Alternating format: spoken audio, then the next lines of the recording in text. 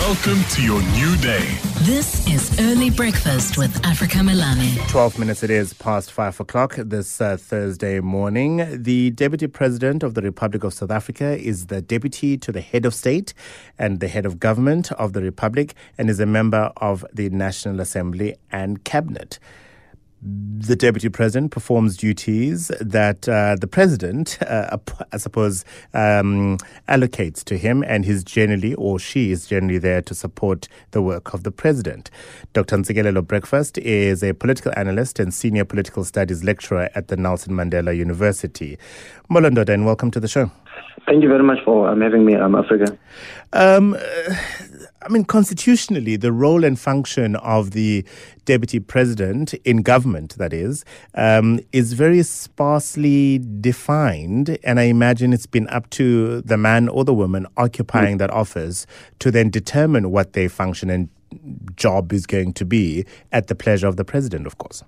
Yes, of course. I think, Africa, you've hit the nail on the head when you were setting the scene in the beginning that the Constitution of the Republic of South Africa, Act 108 of 1996, does point out that, I think it's chapter 5, the President as the head of state and the head of government is the one that assigns the functions and the responsibilities of the Deputy President. So he's second in the command. And that person also, as you indicated earlier on, supports the function of the President. So normally, in practice, the President will maybe, for argument's sake, assign, functions like leading campaigns, HIV and AIDS or blah, blah, blah, those sorts of things. But now what we have seen at a political level of late is that sometimes presidents, they don't want someone who's going to pose a threat to them. So they wouldn't want to assign things that will make the person to be under the spotlight too much, so will assign things that are not of paramount importance to the person. For instance, do you remember something that is mind-blowing that was done by the outgone Deputy President? There's nothing that comes to mind in my view. In fact, that has been some of the reflection or review of his tenure as Deputy President to Cyril Ramaphosa, where he's hardly made a dent. There's no impression whatsoever that is left to South Africans. Of course, but then if you juxtapose that and then you go back, memory lane, you think about the way Thabo Mbeki functioned when he was a deputy president. It was a different ball game altogether. It was a different kettle of fish because there was a succession plan that at some point he would take over. So in that case, he was like a prime minister, as opposed to the ones that we've had of late. And then, of course, that changed when he became president because he then acquired many of the powers, if you like, that he had assigned to his office, to then the office of the presidency. And Jacob Zuma, in the main, was responsible for the function of leader of government business in Parliament when he was deputy president. He obviously headed up the South African National AIDS Council, which is an essential role for the deputy president. And I'm not sure whether he had a minister in the presidency for evaluation and monitoring, but generally the deputy president seems to oversee that as well. Yes, I think you are on point, Africa. You must remember, in the beginning, the then Deputy President, Thabo Mbeki, he was like a prime minister, as I indicated. So he was responsible for a lot of things. Things like the implementation of the RDP, he's the one who pioneered GIE. He was really having a lot of powers. But then when he ascended to the helm of power, then he took away those powers from that office and then allocated little powers so that the deputy president does not overshadow him.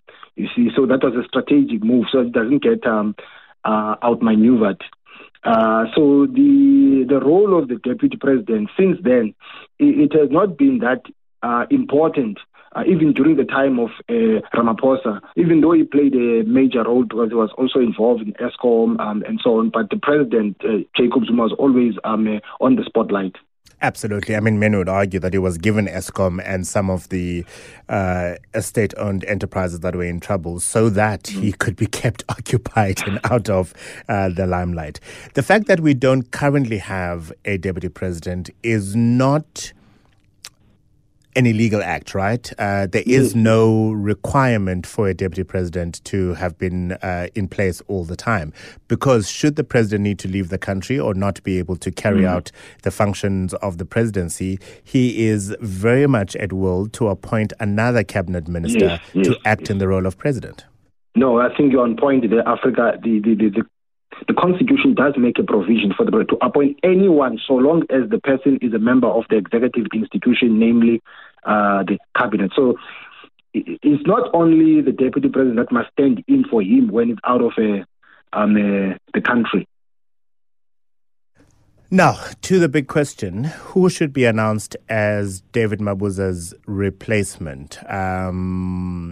Some would argue that Paul Mashatile, having been elected as deputy president of the ANC, should be the person who obviously occupies that office. He's been sworn in as member of parliament and certainly allows or permits the president to appoint him to cabinet and therefore as deputy president of the country. But there's also speculation that the president is taking so long in announcing his reshuffled cabinet because there are those within his faction who do not want to see Paul Mashatile as deputy president. Yeah, so Africa, I'm not taken aback by the turn of events in terms of the outgone deputy president jumping ship. I saw that coming. I think the writing was on the wall because he was not elected at the previous conference of the ANC, and I think that he wanted to be circumspect and not have a situation whereby he gets embarrassed. Hence, he made a way for the incumbent. But at the same time, as you pointed out earlier on, he did not want to be used, by the current president or by the dominant faction, because now they see Paul Mashatile as someone who's posing a threat to Ramaphosa. For argument's sake, if the Constitutional Court rules on the substantive issues of Phala and or whichever court, it might have serious implications for him. Some people might demand that he steps down, especially if that is taking place at the level of the Constitutional Court.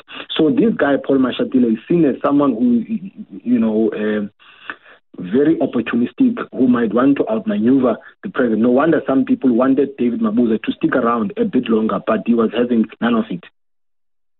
Of course, we know that the Constitutional Court has denied the president's petition to access the court directly on this matter, which means it will have to go through the normal course of the criminal justice system, right? So High Court in the Western Cape, if there's to be an appeal to the Supreme Court of Appeals in Bloemfontein, and if that is to be appealed, then only to the Constitutional Court. And one has to ask the question, Zigelelo, given the outcome of the vote in the National Assembly on the adoption of the Phala report, which meant that there is no adoption of that Phala report, does the president still pursue this, or does he just stop and wait then for the law enforcement agencies and the Reserve Bank and so forth to conclude the investigations and then publish whatever reports they're going to be publishing? Yeah, I think the president, as you know, he won the political battle, but not the legal battle. The legal battle is still underway, it is still looming large. So, yesterday there was a ruling that dismisses the application, but it deals, in my opinion, with the procedural issues as opposed to the substantive issues. So there's still room for him to maneuver. So I'm not sure if we can conclude that he has been dealt with a blow. I think it's still early days. But I think maybe because he wanted direct access, so I think the ruling was that the Constitutional Court does not deal with those issues. So he might take the matter to the lowest of the law or to a lower court, and then starts there and then take it up to the highest court again.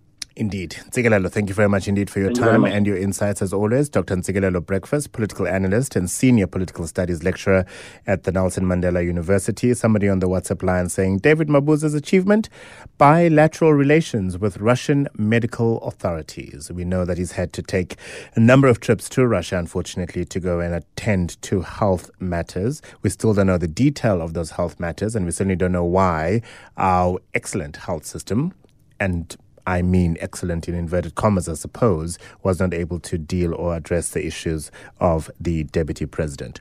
Who do you think should be announced as Didi Mabuza's replacement? Give me a call on 021-446-0567 or 11-883-0702. Who would you like to see announced as the new deputy president when the president finally announces his cabinet reshuffle? Give me a call or otherwise send me a WhatsApp message to 072-567-1567, 072-702-1702.